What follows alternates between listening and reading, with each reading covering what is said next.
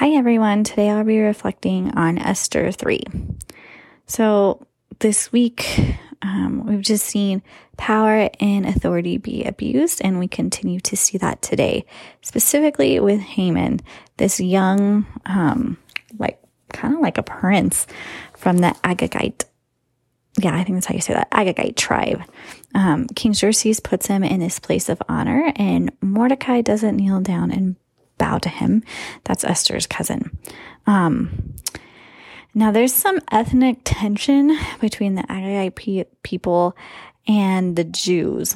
And so Haman then abuses his power, and instead of only wanting to punish Mordecai for not bowing down and giving him honor, he decides to destroy all Mordecai's people, the Jews, throughout the whole kingdom of Xerxes, if that's how you say it. In verses 8 through 10, it says, as he's talking to King Xerxes, Haman says, there's a certain people dispersed and scattered among the peoples in all the provinces of your kingdom, whose customs are different from those of all the other people, and who do not obey the king's laws. It is not in the king's best interest to tolerate them. If it pleases the king, let a decree be issued to destroy them, and I will put 10,000 talents of silver into the royal treasury for the men who carry out this business.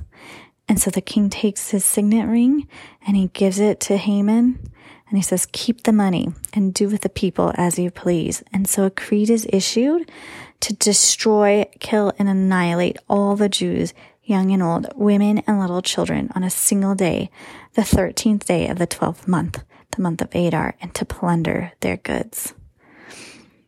And again, I'm just left feeling so sad at the abuse of authority, and then about the abuse of power, and about the ways that Haman is undergoing this edict of genocide and ethnic cleansing. And I think Jesus is inviting me to just sit in that sadness and the pain, to see just ethnic tensions in our own world, the ways that genocide has been carried out amongst people groups. I did a quick Google search as I was reading this. I was just thinking, where is genocide being carried out today? And I think that the invitation is to pray for that to end. So that's what I'm going to do. And so, pray with me.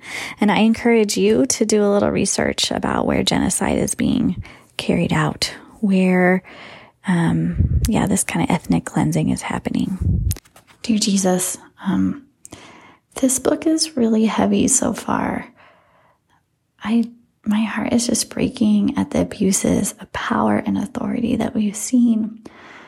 My heart breaks for Esther and all the women who are in the harem with her. My heart breaks for Queen Vashti, who's brave enough to say no.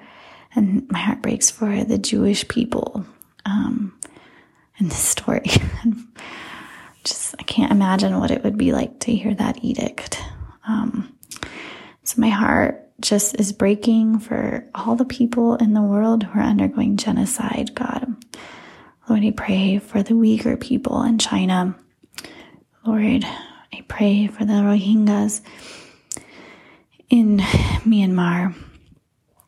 Lord, I pray for the Ukrainians.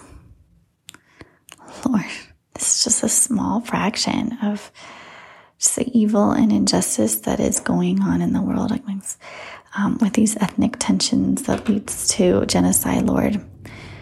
So I pray that your hand of justice would come, that you would bring justice and righteousness to the oppressed. I pray this in your name. Amen.